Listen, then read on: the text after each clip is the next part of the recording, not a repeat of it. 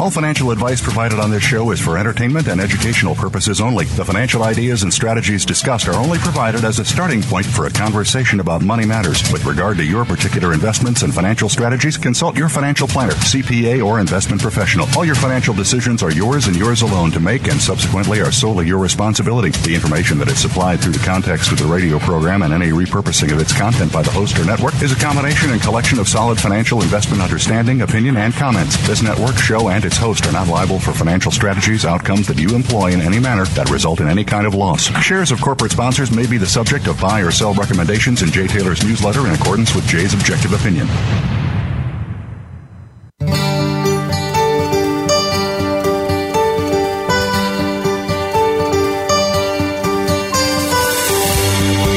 Welcome to Turning Hard Times into Good Times with your host, Jay Taylor. This hour will help investors fix issues and achieve personal gain. Now, here's your host, Jay Taylor. Welcome to Turning Hard Times into Good Times. I'm your host, Jay Taylor, and I'm speaking to you from New York City on this, the 20th day of July, 2021.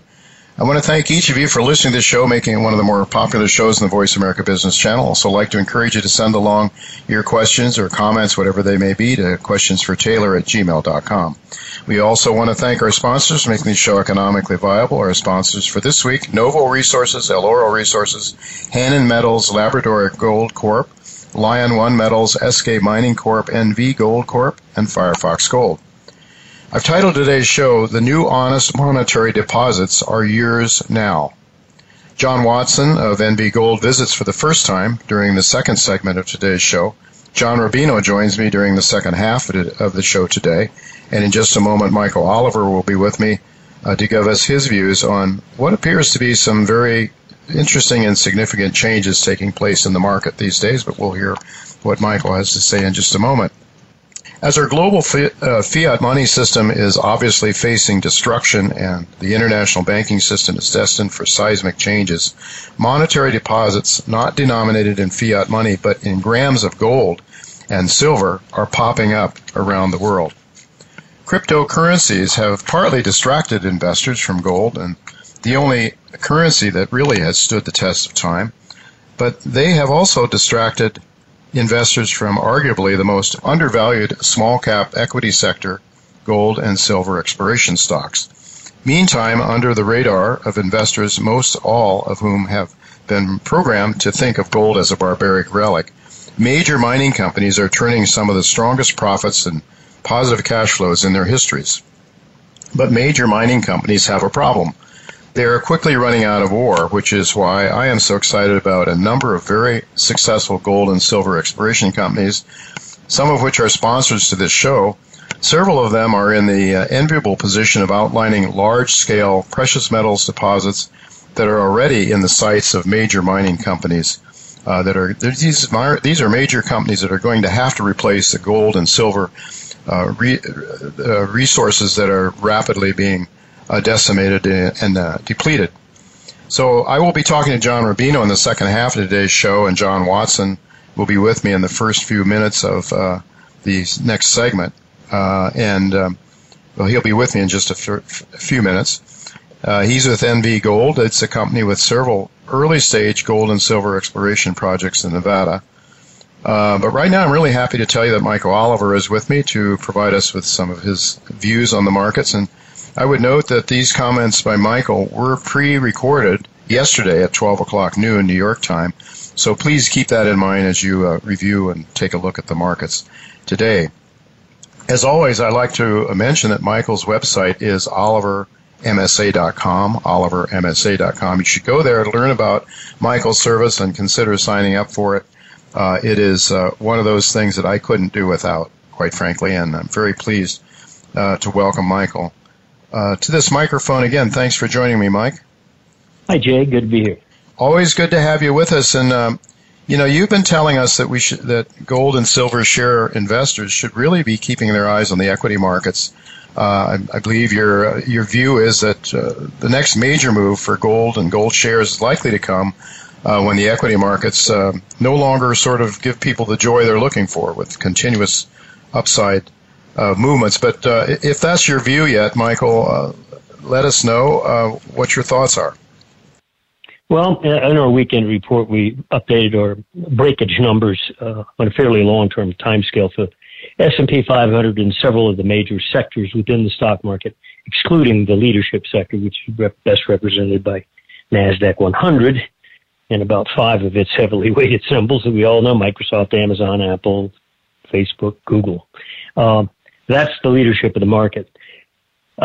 We've broken today all of our trigger numbers that we specified for the S&P and key sectors. These are based on, try not to confuse you here, quarterly momentum, meaning we're measuring price in its relationship to a 3-quarter moving average, which is about the same as measuring versus a 200-day or 40-week average. It's fairly long-term metric, okay? Mm-hmm. And it's not the issue of breaking through the average, but it's breaking through a recurrent structure. Mm-hmm. When you look at a momentum chart, you'll see the S&P in the first quarter of this year drop down early in the quarter, first quarter of this year, early January, to about 10 or 11%, not 10, but just above 10% over the 3-quarter average, and then rallied. Okay, so when you look at the oscillator, you see this drop down to plus 10%, or actually above there, and then a rally. Then in the second quarter, we adjusted the 3-quarter average up, and boom, the low that quarter was what? Oh, about just below 11%, so 10% plus over. So it stopped the same place, not in price, but on momentum, where it stopped in the first quarter. So momentum's setting up a bottom, a floor there. Okay, It did it twice. Then early this quarter, what did we do? We dropped down to 10.5% over, would not touch 10% over, and rallied. Okay, new highs. Okay, we blew it out today. Okay, so it's 3 quarters in a row they've been trying not to touch 10% over. So what?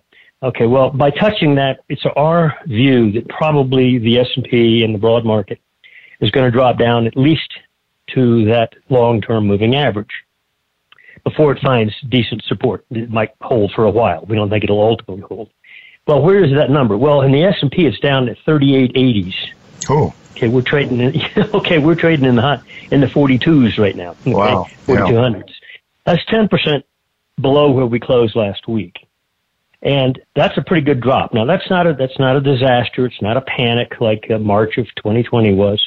We think it could be an arm wrestling match. We think that's basically where we're headed. Problem: when we look at the NASDAQ 100, which is arguably the leader index in the developed market world, okay, primarily because 50% of it is comprised of those 5 symbols I just read off. So the leadership of the market has been very narrow. In fact, more exceptionally narrow than it's ever been in terms of what has gotten us up here, okay, in terms of weighting. In fact, those same symbols constitute about 20% of the S&P 500. Okay, so what we're looking at now is we're watching the NASDAQ 100 for its breakage. Now, we're looking at the even longer-term time scale for it, annual momentum, measuring versus a 36-month average. If the S&P goes down to its 3-quarter average, it's a 10% drop from where we were last Friday, it's highly likely the NASDAQ will break its annual momentum trigger levels, which is far more lethal, far longer term in implication. So we think we're probably seeing a top made in the stock market. Now, what does that mean for gold investors? Well, it removes a category that has been very popular for money to flow into. That's step one. And remember, go back through history and you'll find periods of time where it's not that the Fed has provided liquidity or not, it's where did that liquidity go? And it doesn't always go to the stock market. It often goes to commodities or it goes somewhere else. But if you kick the shin of the stock market and cause it to break enough to where doubt comes back again, then more and more money is going to be moving into gold and related. And that's our view there. In other words, the breakage in the stock market will help move more money over to gold. And for those who think that gold miners are correlated to the stock market, don't look at day to day. Look at the charts going back 2011 or so.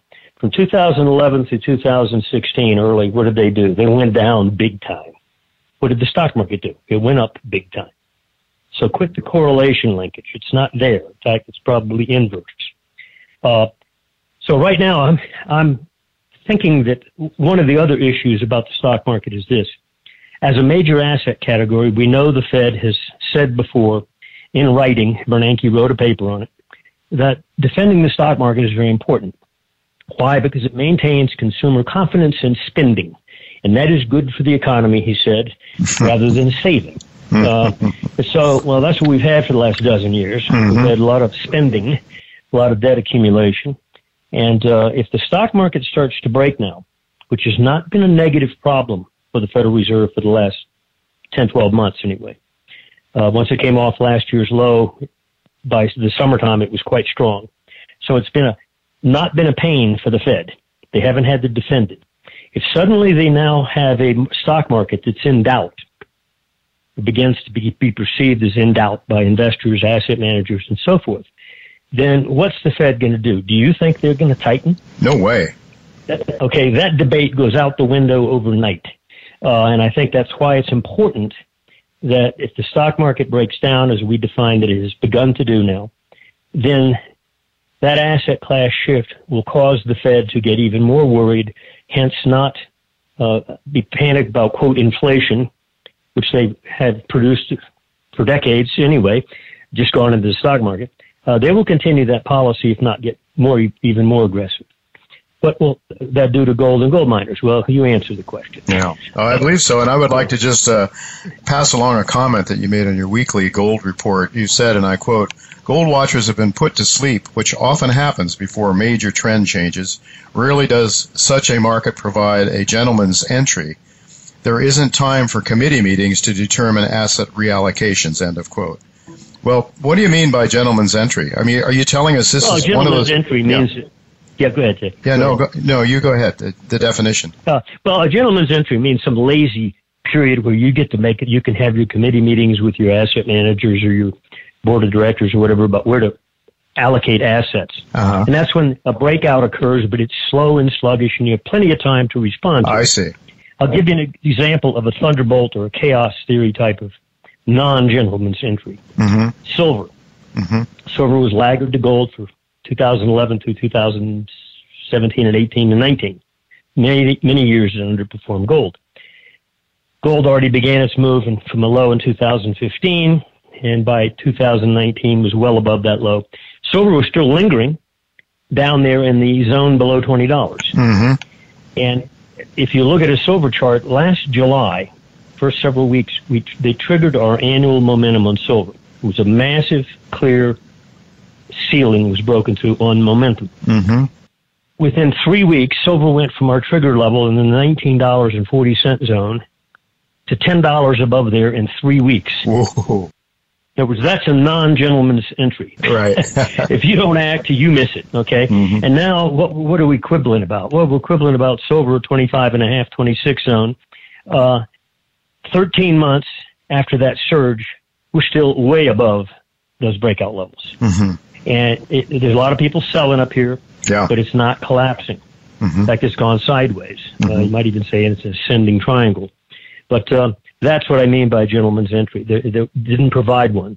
We suspect that when the perception hits that the Fed is not going to taper, and that was all delusional, that there'll be a point at which gold, if it reaches certain levels, and we specify them in our reports, reaches those levels, that gold will do a launch similar to what silver did.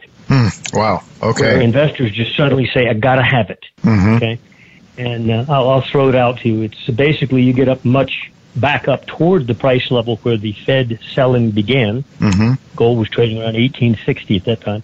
We've got numbers on either side of that. If you see that again, and right now we're trading at 1807, so we're talking a couple % above us. Silver's now at 25.20.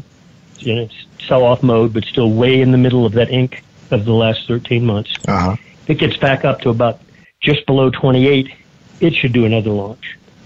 So, in other words, another non-gentleman's entry. Okay. Well, we have to be ready for those, but you're saying... Yeah, in other words, if you're not ready, you miss it. Too bad. Yeah. Well, we better be ready, and because, as you say, people are lulled to sleep a lot of times by these sort of boring sideways moves. Just before we leave here, and we're just about out of time, what about the gold miners? I know they're doing well fundamentally. They're making lots of money these days. GDX, I know you follow that. How is that looking on your momentum work? Well, we also look long-term at XAU index because it's the oldest index out there. It goes back to the 1970s. GDX only started in 2006. But Both of them look very good on long-term charts. Mm-hmm. What's been going on is we've had this intermediate correction, which made its low in March, by the way, then rebounded. Now we're having a secondary sell-off. We're not below the March lows, just like gold is certainly not. I wouldn't be shocked if you watch gold right now. It dropped down to 1795 today. It's right now 1807. If you get much above today's intraday high, which is 1818, I suspect you're going to have seen the low in the pullback in GDX. And yes, GDX and all the miners have been vastly underperforming gold for the last couple of months.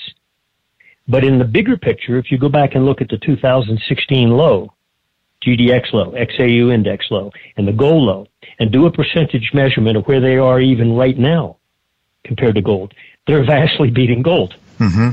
Yeah. It's only in the intermediate that they've underperformed, but in the broader picture of the last 5 years, they've beaten gold. Right. So I expect them to continue to beat gold. Yeah. And any further upside. Well, certainly keeping the broader picture in mind is very important because we can be swayed emotionally by short-term movements that trigger us in and out of the markets at the wrong time, exactly at the wrong time. And that's one of the things that I've really appreciated about your work, Michael, is it's been very helpful in calming my nerves and looking at the bigger picture. So that's why you're so valuable and why so many people love to hear what you have to say. I really appreciate you, and thank you again for being with us, Michael. We'll look to do it again in a couple of weeks from now. All right, folks. Well, we do have to go to a break now, but don't go away because when I come back, I'm going to be with John Watson. He'll be here to talk about NV Gold.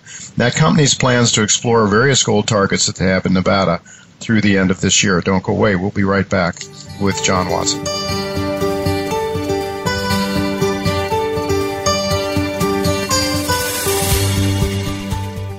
Firefox Gold is actively exploring in Finland, where recent discoveries have sparked a new gold rush. Firefox controls a major portion of a prospective gold belt, giving the company a distinct advantage for exploration and strategic partnerships. The company's strong international leadership team, combined with its Finland-based exploration specialists, will put Firefox on the crest of the coming wave of gold discoveries. Firefox Gold trades on the TSX Venture Exchange under the symbol FFOX. Go to firefoxgold.com to subscribe for updates. SK Mining Corp, trading under the symbol ESK on the TSX Venture and ESKYF on the OTCQB, is a mineral exploration company targeting precious metals rich VMS deposits in the heart of British Columbia's Golden Triangle. SK Mining controls a prospective land package totaling 130,000 acres, which lies across a geologic trend that once hosted the prolific SK Creek Mine. With a world-renowned geological team, funding in place, and shareholders such as Eric Sprott, SK Mining is on the cusp of a world-class discovery. Go to skmining.com to subscribe for updates. When it comes to business, you'll find the experts here. Voice America Business Network.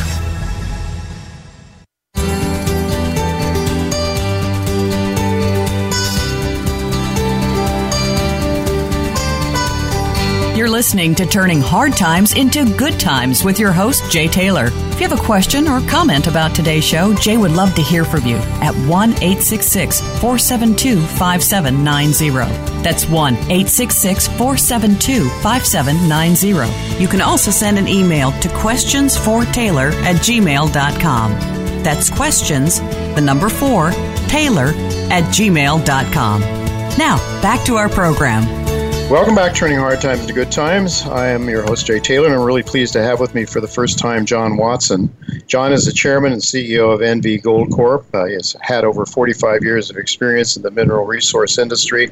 From 2002 to 2007, he was the president of Pan Nevada Gold Corporation, which, prior to the completion of its plan of arrangement with Midway Gold Corp back in 2007, was a TSX-listed exchange company focused on the acquisition, exploration, expansion, and advanced stage gold projects in Nevada.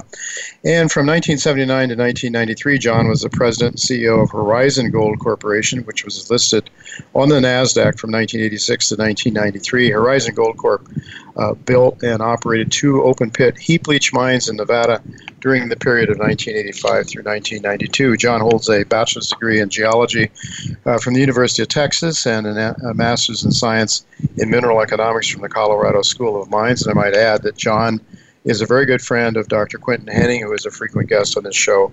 And Dr. Henning, I believe, is still on the board of directors of NV Gold Corp. Before I say hello to John, let me just tell you that the stock trades in Canada under the symbol NVX. You can buy it down here in the States, as I have, under the symbol NVGLF. 79.8 million shares, trading at a little earlier today, about 19 cents in Canadian only 19 cents, giving a market cap of only around $15 million, which I think is a number you want to keep in mind as you start to think about what this company has potentially has in the ground and what it's looking to work on and explore and discover.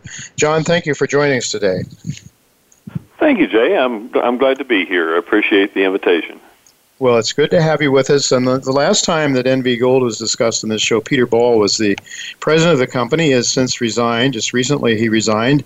With his departure, will the company be making any changes in any direction?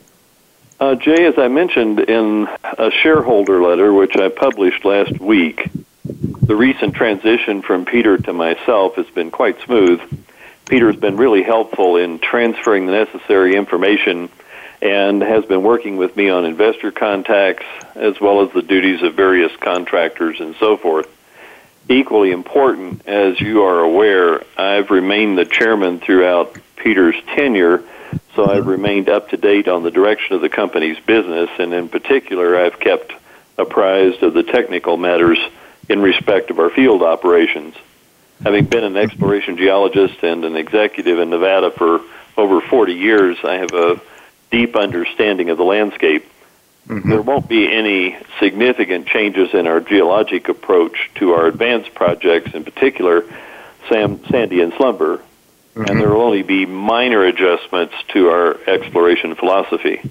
We will still be searching Nevada more with an eye to the obscure deposits hidden from the easy view. I elaborated more in this shareholder's letter that I referred to, and it's posted on our website under Investors CEO Letters. All right.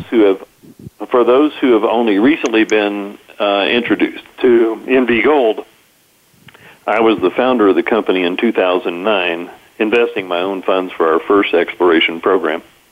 All right. So I guess you're very much in tune with what's going on then. John, are you there? I am indeed. Okay, I wasn't sure I lost. All right, so let's get on to give you a chance to get a word in edgewise. Oh, no. You're the guest. People don't want to hear much from me. If anything, I'm told to be quiet and let my guests talk. So let's get on to a couple of your projects. The Sandy project, which you just mentioned.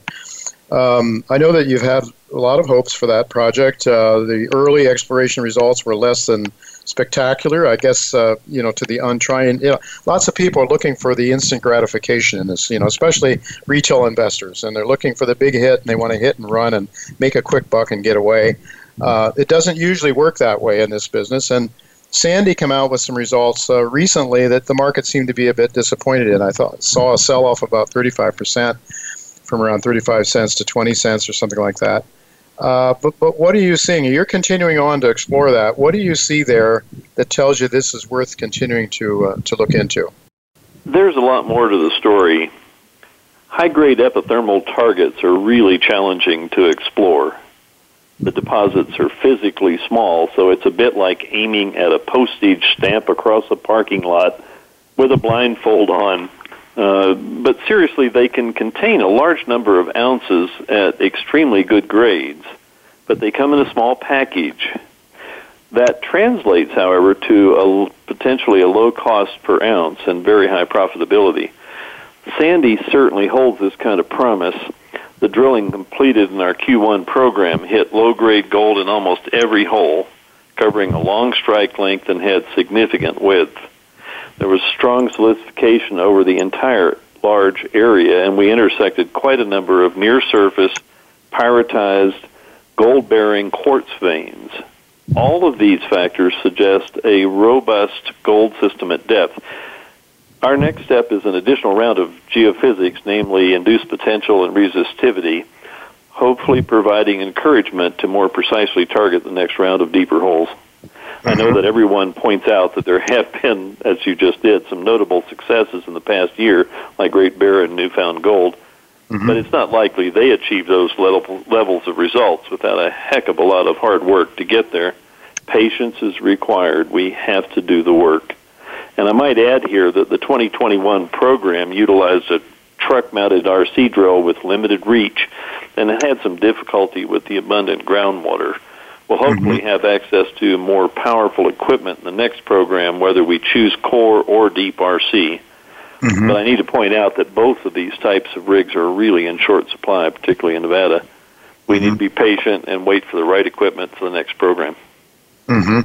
Yeah, patience is rewarded, even though maybe investors aren't always aware of it. So you don't know exactly when you might do some more drilling there at this stage? We don't. Our goal is to make the next program probably in Q1. Again, this will depend on a number of things. Availability of equipment and personnel is first and foremost. Weather would also be a consideration, but the weather at Sandy is usually pretty good. It's in a rain shadow, so we don't have the big snows and so forth to deal with. Well, let's talk about Slumber, the Slumber project, which is named after the famous Sleeper gold mine, which Amex Gold years ago, I was a banker at the time, was involved in the gold loan that was made to Amex that helped them monetize that very rich gold deposit. And they had a lot of lower grade stuff too, but it was that rich high grade, many ounces per ton in some cases, as I recall. And so your Slumber, you had some results in May that were encouraging, I believe. You had made a new oxide discovery, I believe, that you weren't aware was there, measured some 600 meters in width. Talk about your plans for Slumber. Okay. Well, it's had two early-stage drill programs over the past 2 years, and both of the programs did intersect encouraging mineralization, as you just pointed out. The geophysics that we've done supports both deeper potential below the drilling recently completed and, importantly, a shallower, what we call a resistor target north of the recent program. This target is relatively shallow and strongly supported by our past few drill holes. It's important for a couple of reasons. There is significant groundwater at Slumber, just like at Sandy, which makes the deeper RC drilling or core drilling a bit challenging. The resistor target is well within reach of most RC drills, water or no water. It'll be the next program and could get underway in the next couple of months.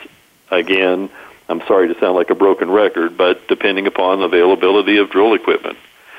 Deeper diamond core drilling at Slumber is certainly warranted, but the core equipment and personnel are still in short supply, so we can't predict exactly what quarter we can get the rig on the site. It's more likely to occur in Q1 or Q2. The RC program testing the shallow target, which will hopefully happen much sooner, and will further advance our geologic understanding of the gold system overall and better focus the deeper program later. All right. Well, we'll have to keep our eyes on those projects, and the sooner we can get the news, the better. The market really wants to hear, that's for sure. Let's move on, though. You have a lot of other things going on here. You just acquired some new projects. I'm looking, I think, some Spanish Canyon, Discovery Bay, Pickle Handle, some of those. What are your thoughts there, and why did you pick them up? Well, all three of those projects that you just mentioned were brought in by Thomas Klein, the VP of Exploration, and they're all three beyond the initial stage of reconnaissance, and there's a good probability that one or more of them may see an initial drill program for the end of the year. All three are subtle expressions that rely on sensitive sampling methods to identify the targets. Now, when I speak of the subtle expressions and the sensitive sampling methods, this is the future of exploration in Nevada and the Great Basin. I'd like to say that most of the easy gold in Nevada already resides in a bank in Switzerland, but there are still large deposits waiting to be found in Nevada, just but they're more challenging to find.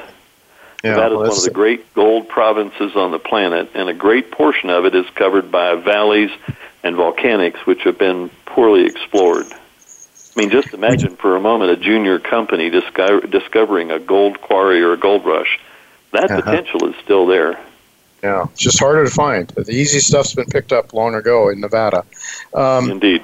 So you've picked up, you have a lot of other things going. You have something like 20 projects in your portfolio. We just have about 3 or 4 minutes left here, but talk to us about all the other things that you have going on. And I guess you're maybe going to make some of those available for other companies to spend some money. That is correct. With the current frenzy of activity in Nevada, these other projects are of increasing value and have a relatively low holding cost. Mm-hmm. I'll be a little quicker here. Yeah. But I point out that, looking at both myself and our board, all of us are experienced geologists. There are no car salesmen or pot entrepreneurs because those guys hardly ever find gold deposits. But in addition, we have several well-known advisors that contribute regularly to our planning and our technical discussions. Thomas Klein, who is now in charge of our field operations and VP of exploration, came to us from Newmont, where he was engaged for decades as a senior geologist in worldwide exploration. He spent the last decade or more in Nevada and has numerous gold discoveries to his credit. He came on board in January and is now fully in control of the exploration management.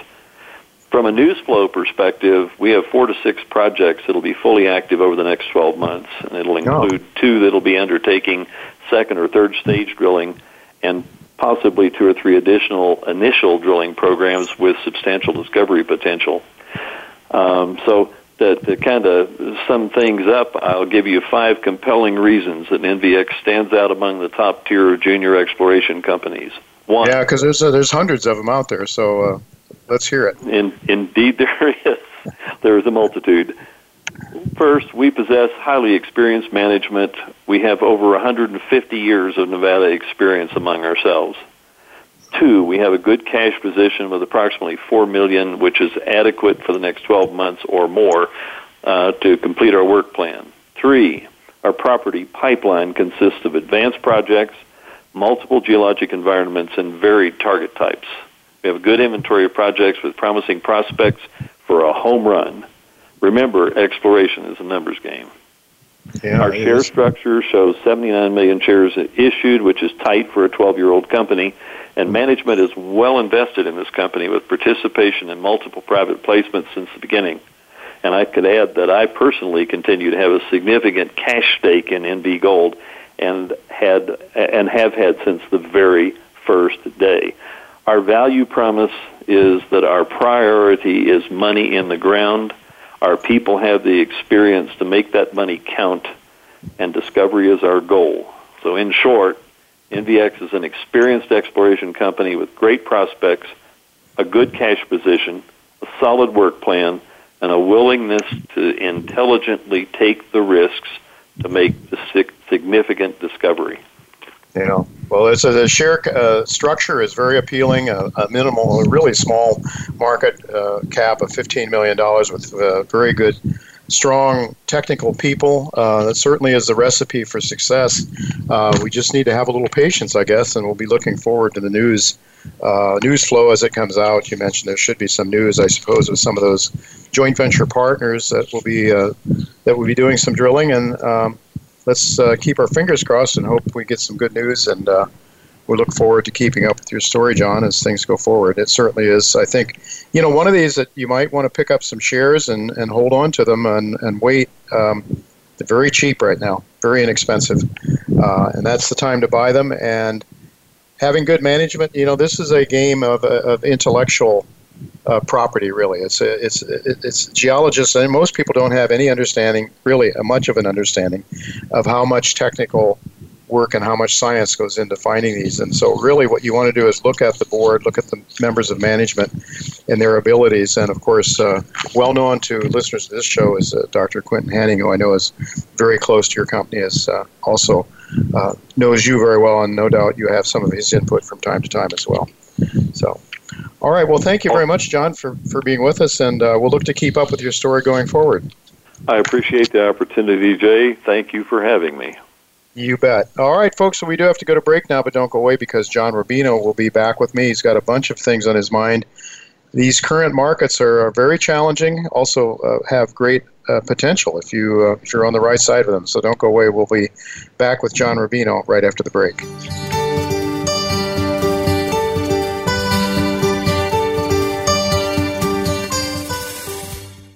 Follow us on Twitter at VoiceAmericaTRN. Get the lowdown on guests, new shows, and your favorites. That's VoiceAmericaTRN. Lion One Metals is focused on high-grade gold in Fiji, led by legendary Canadian financier Walter Barakoff. Lion One is permitted for production and drilling for discoveries in one of the most exciting high-grade gold projects in the prolific South Pacific Ring of Fire. Lion One trades on the TSX Venture Exchange under the symbol LIO and on the OTCQX under the symbol LOMLF. Go to our website at liononemetals.com for more information about Lion One Metals and high-grade gold in Fiji. Labrador Gold is an exploration company focused on its flagship Kingsway project, located in central Newfoundland Gold District. Labrador Gold's first phase drilling program has successfully identified high-grade gold mineralization, including a 3.6-meter intercept, grading 20.6 grams per ton gold, and 1.85 meters, grading 50.38 gram per ton gold. The company has approximately $35 million in the treasury and is led by a world-class team of CEO Roger Moss and technical advisors Sean Ryan and Quentin Henney. Voice America Business Network, the bottom line in business.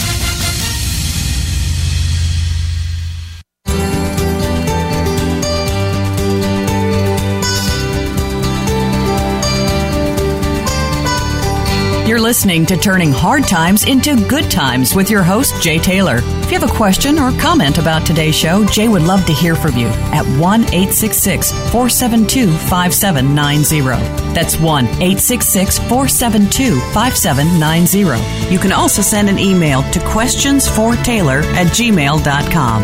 That's questions, the number 4, Taylor@gmail.com. Now, back to our program. Welcome back to Turning Hard Times to Good Times. I'm your host, Jay Taylor. I'm really pleased to have with me once again John Rubino. And before we say hello to John, I want to implore you to go to dollarcollapse.com, dollarcollapse.com. Every day there's a lot of great material there, information on the markets and viewpoints of the markets. I think very worthwhile spending a couple of minutes a day to go there and check out what the content is. And one of my favorite things that John has there is his top 10 videos of the week, which he always has some really great ideas, great discussions. These videos are discussions of well-known personalities in the gold and in the investment space in general, but especially focused on gold and silver and and the commodities and so forth. John, thank you so much for joining us again. Thanks for having me on, Jay. Good to talk to you again. It's always good to have you with us. And what do you make of these gold markets? It's very frustrating to me. I wake up in the morning, I come down here, I see the markets are up in Asia from the close yesterday in New York, usually up through the middle of the day in London. About the time New York comes alive, it just gets whacked more often than not. It gets whacked in just a matter of minutes, and then it crawls its way back up. On the other hand, I guess it was a couple of days ago when it was the opposite happened. Actually, it was pretty low, and then it really took a dramatic rise in New York time as well. So, I mean, it can go both ways, but there was a guy that did a study some time ago, a German guy, and I've forgotten what his name is now, but I know I've looked into it. He said if you invested every day, if you bought gold every day at the close in New York, and then sold it in the early days in New York, you would make a lot of money. And he went through and demonstrated that was the case. So somebody is whacking the market really hard over time. That is to the detriment of investors in the U.S., it seems. Well, that does seem to be the pattern, Jay. I know I go to bed a lot of nights thinking, ooh, tomorrow's going to be a great day for the gold mining stocks, because gold is up overseas and it just has to keep that price until the next day for the miners to go up in response, and then it gets whacked, and you have a way less exciting day than seemed like it was going to be. So, but it shouldn't surprise us that gold is being manipulated, because if it wasn't, it would be the only market that isn't manipulated these days. So as the saying goes, there are no markets anymore. There are only manipulations. So we should be grateful, I think, that gold is still in a bull market. I mean, it's still up dramatically from its low of a few years back. And it's at levels that, first of all, are profitable for people who have been dollar cost averaging. If you've been buying gold all along, you're doing great right now overall. And it's great for the mining companies. If you're a producing gold miner, you probably brought your mine online with the idea of $1,400 or $1,500 gold, maybe less, which means you're generating lots of free cash flow now. You're more profitable than you expected to be.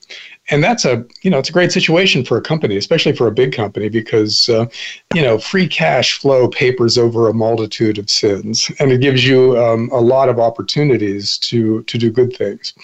And that's the situation that a lot of the big gold miners find themselves in now. They're just raking it in. They're going to report big numbers. And by the way, this is earnings season for the gold miners. Yes. So in the next couple of weeks, we're going to see a lot of really impressive numbers out of the majors.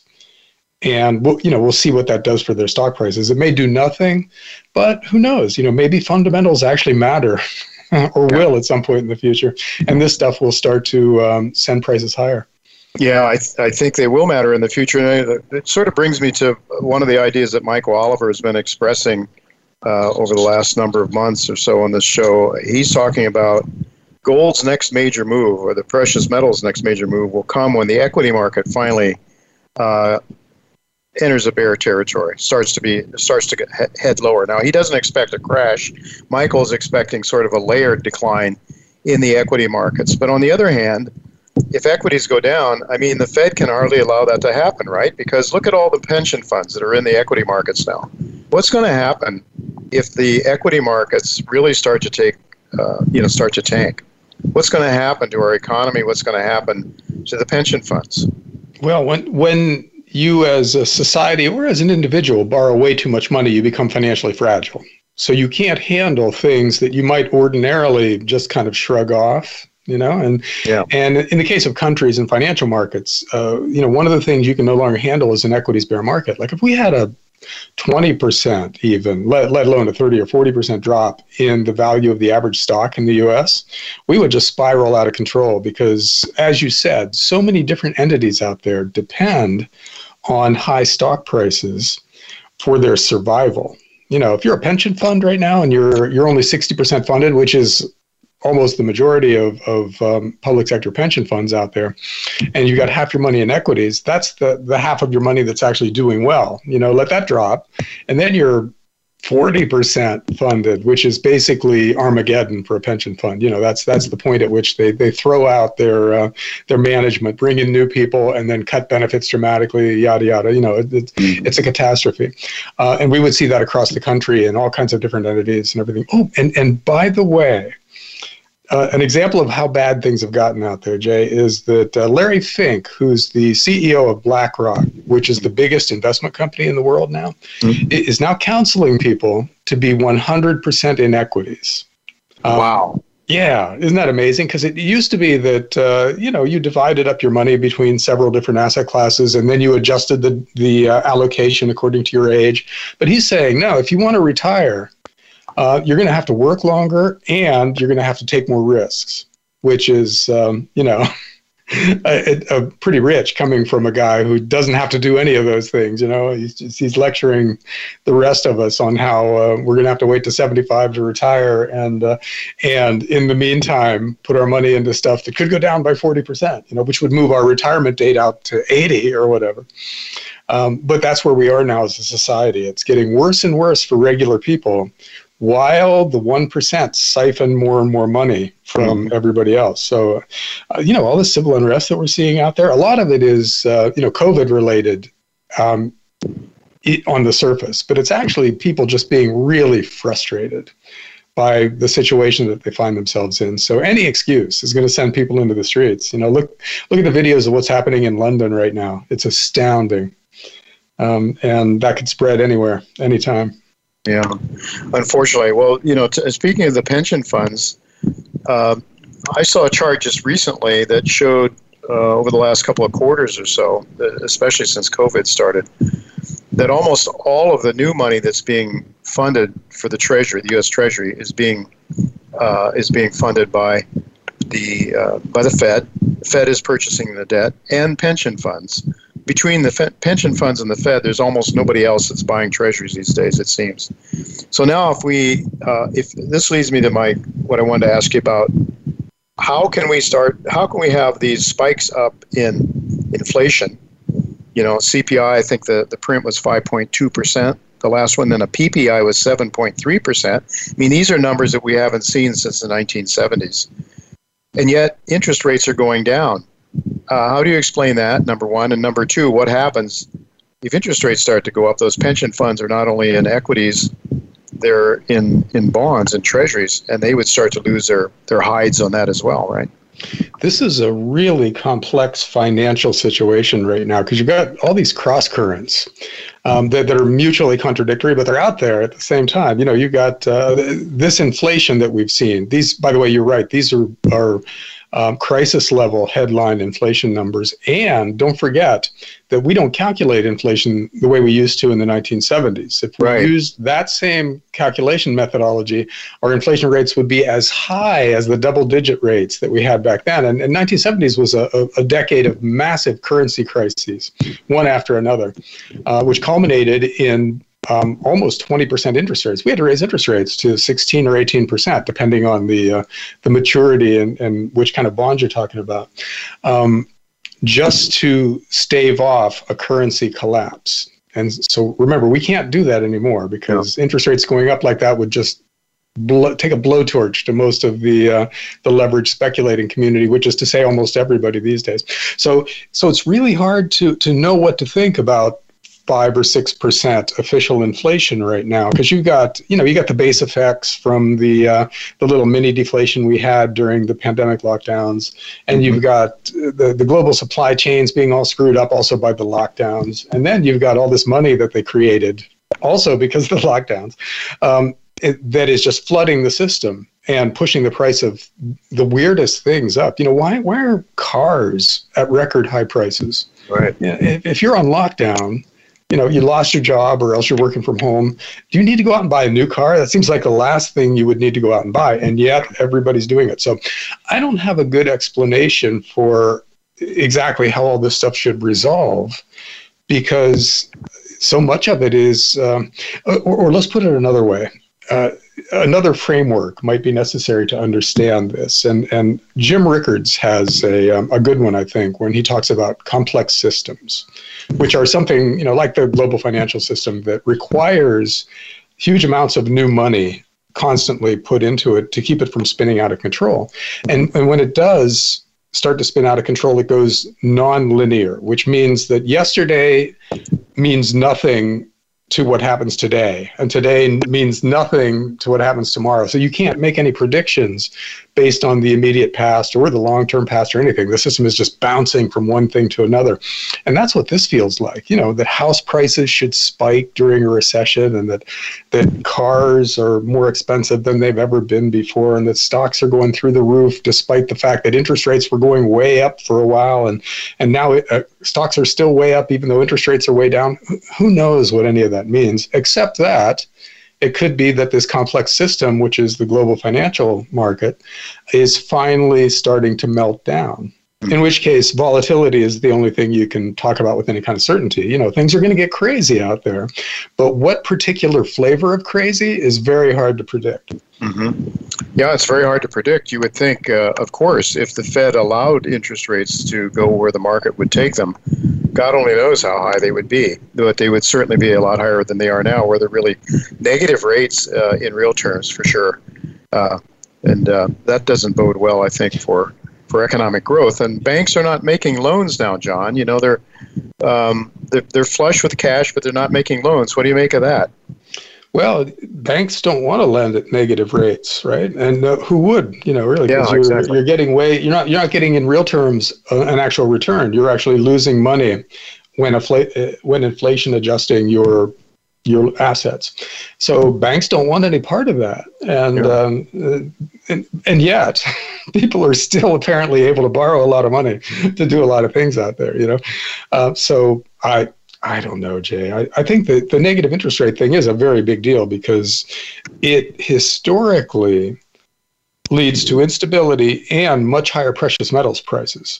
That's usually the best environment for gold and silver because it means that something that has a guaranteed long-term zero cash return, like gold or silver. Oh, sorry about the dogs in the background. That will stop in a second, I promise. But that is actually, something with a zero return in the sense that it holds its value. It doesn't go down over long periods of time. Looks great when bonds and cash are losing value at an accelerating rate. So historically, this kind of an environment has been really good for precious metals and by implication, the miners. So it's good for us, not good for the world, but it's good for people like you and I who own a lot of these little junior miner stocks. Yeah, I mean, I think it goes without saying that both of us are not looking to make money and to become wealthy at the expense of other people, but seeing what the Federal Reserve is doing, it is in the process of destroying the dollar, and other central banks are doing the same thing. The Fed has put itself between a rock and a hard place. It can't allow rates to rise, as you just pointed out, or it destroys the equity market. So do you think Fink's idea about owning stocks, he's trusting the Fed will have the equity owners' backs? That's basically what he's saying, is that the government has decided that it is a public policy objective to have equities and other financial assets go up in value year after year after year because they need that. There's a thing called the income effect, where if your stocks go up, you feel smarter and richer, so you go out and spend, and that drives the economy. It makes the economy grow. It's a terrible way to run public policy, but it's the last thing we've got. We have nothing left to keep this thing going except higher equity prices. And so what Larry Fink is saying is, okay, this is just the world that we're in. The government is actively trying to manipulate stocks higher, so you might as well ride along with that. But of course, that only works until it doesn't work anymore. And financial markets cannot be manipulated to infinity, Eventually they blow up on you. And at that point, if you've been following the advice of the don't fight the Fed crowd, you've made lots of money along the way, and then you lose it all in a heartbeat. Yeah. And the way this is set up, that's liable to be just as you're getting ready to retire. Which means you never retire, or just as your family really needs that money for something else and they don't get it. It'll come at a bad time, I guarantee it. So you should not follow that advice. Just with a couple of minutes left, John, we want to talk a little bit about what Rick Rule was talking about, and that is the mining companies, the big guys, are making a lot of money, but they're running out of ore, which leads us to what I think is the most promising sector anywhere, and that is the exploration sector. You and I have followed some very successful exploration stories, for sure. Several of them are sponsors to this show. What are your thoughts about that? I mean, the big guys are going to have to find the gold. Where they're going to go? Yeah, I agree with you, Jay. This is the most interesting investment thesis in the world right now. And the basic story is that the big gold miners are not replacing their reserves. So every year they get a little smaller because they dig a certain amount of gold out of the ground, sell it, and they don't replace it. So unless they want to go extinct, they have to find more reserves from somewhere. And the place to find those reserves are the successful exploration companies, those that have found pretty good sized deposits that are easy to get to and can move the needle for a big miner. And so in a interview Rick Rule just did lately, by the way, he's a star in that field. Yes, he is. He's very good at what he does. And he said that the good junior miners, the good exploration companies will be bought out at eye-popping premiums. That's his term. In the not too distant future, when the kind of a feeding frenzy starts with the majors trying to grab up the relatively small number of really high quality juniors. So those are the things you want to own. Yeah. Well, a couple of the names that I know that you've been invested in, and I have. Great Bear is one that you like a lot, I think, right? Or you have liked it. My thinking there with Great Bear is that the market hasn't really fully appreciated what they have. But I think once the resources, announced, people can start to understand that. But that would be the kind of thing that the majors are going to want to have, a tier one gold project, or high grade, many millions of ounces, that sort of thing. Yeah, that is a potential tier one asset, which is the biggest, best kind of asset in the gold mining space. And, Great Bear is an interesting story because they basically find gold with every single hole that they drill. Mm-hmm.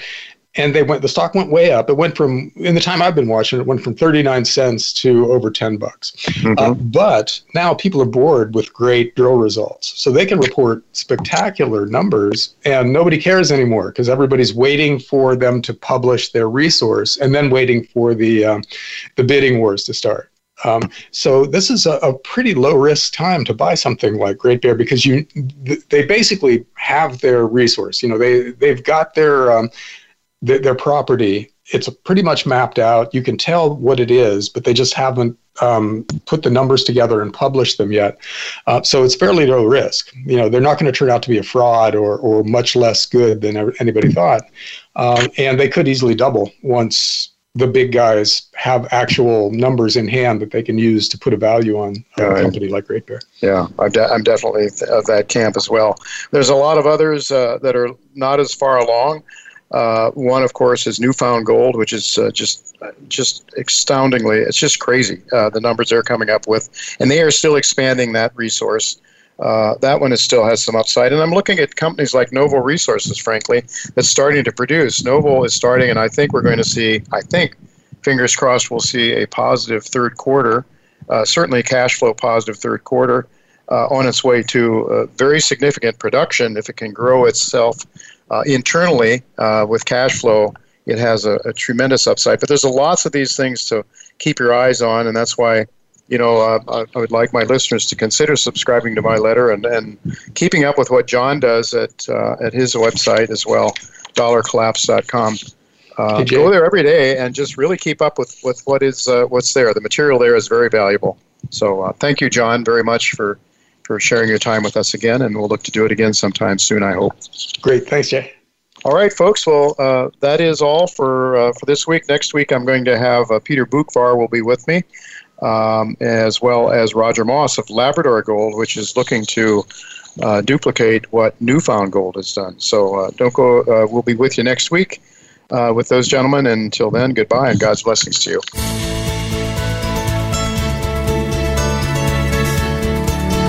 Thank you again for listening to Turning Hard Times into Good Times with Jay Taylor.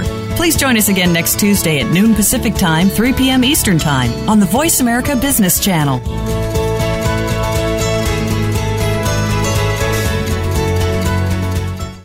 NV Gold Corporation, trading under NVX on the TSX and NVGLF on the OTCQB, is a gold exploration company focused on uncovering the next multi-million-ounce gold deposit in Nevada with an aggressive exploration season ahead in 2021, a tight share structure, strong management ownership, key strategic investors, a globally recognized technical team, report coverage from industry gold experts, and a strong treasury. Visit NVGoldCorp.com to learn more on this exciting story.